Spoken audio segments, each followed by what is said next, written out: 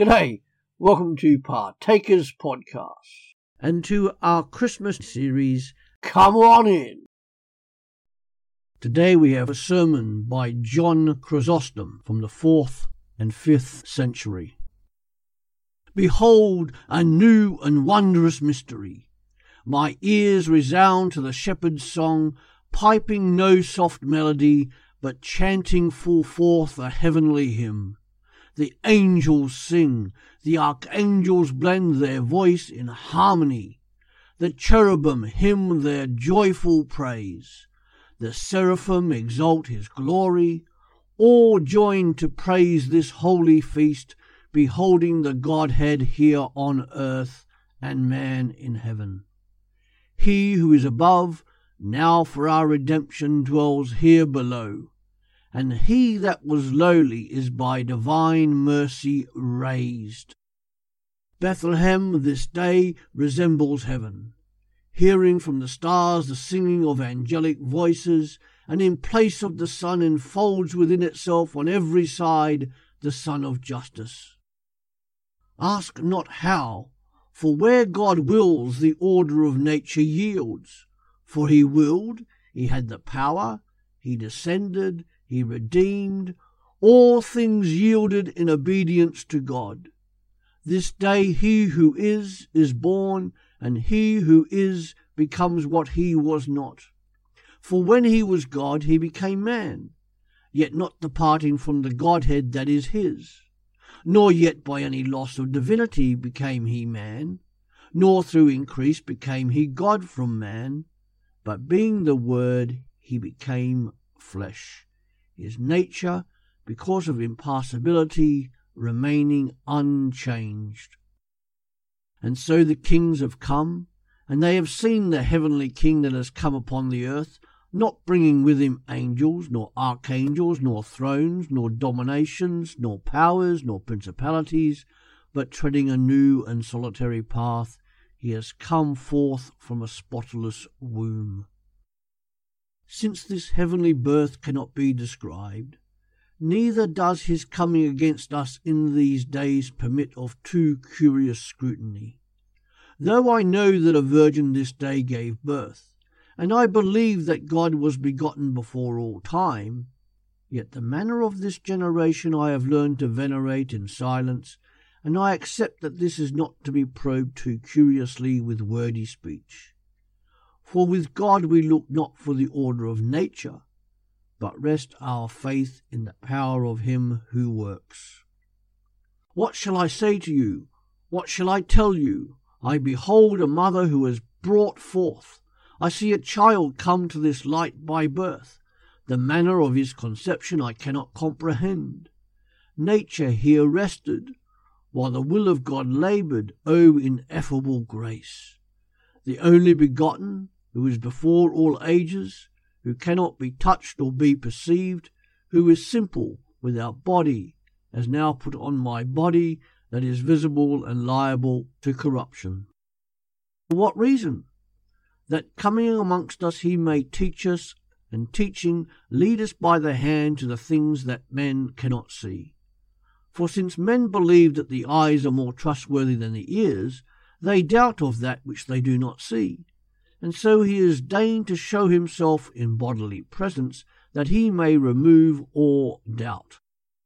Christ, finding the holy body and soul of the Virgin, builds for himself a living temple, and as he had willed, formed there a man from the Virgin, and putting him on, this day came forth unashamed of the lowliness of our nature.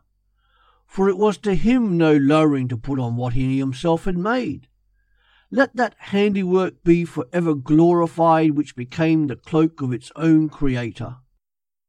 For as in the first creation of flesh, man could not be made before the clay had come into his hand, so neither could this corruptible body be glorified until it had first become the garment of its Maker.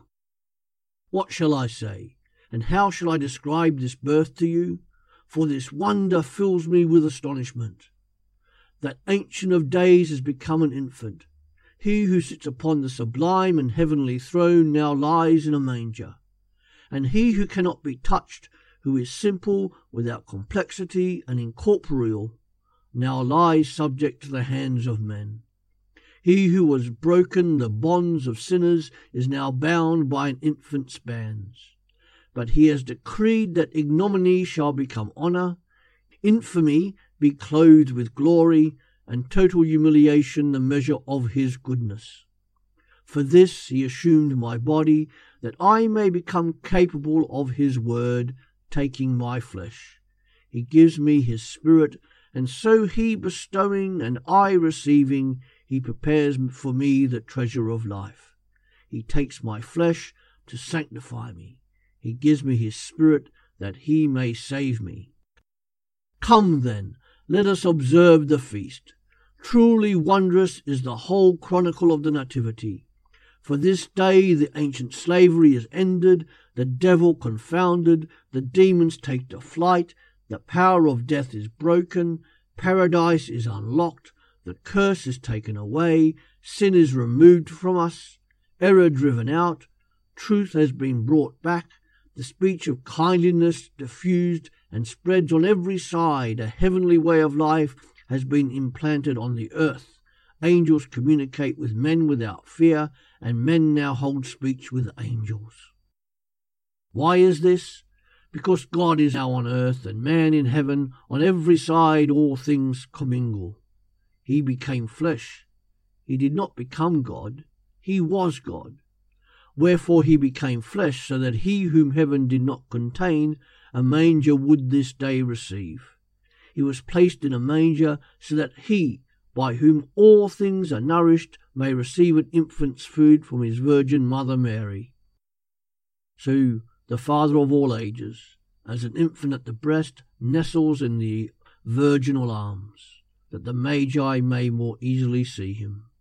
Since this day the Magi too have come, and made a beginning of withstanding tyranny, and the heavens give glory as the Lord is revealed by a star. To him then, who out of confusion has wrought a clear path, to Christ, to the Father, and to the Holy Ghost, we offer all praise, now and forever. Amen. Thanks for joining us here at Partakers Podcasts.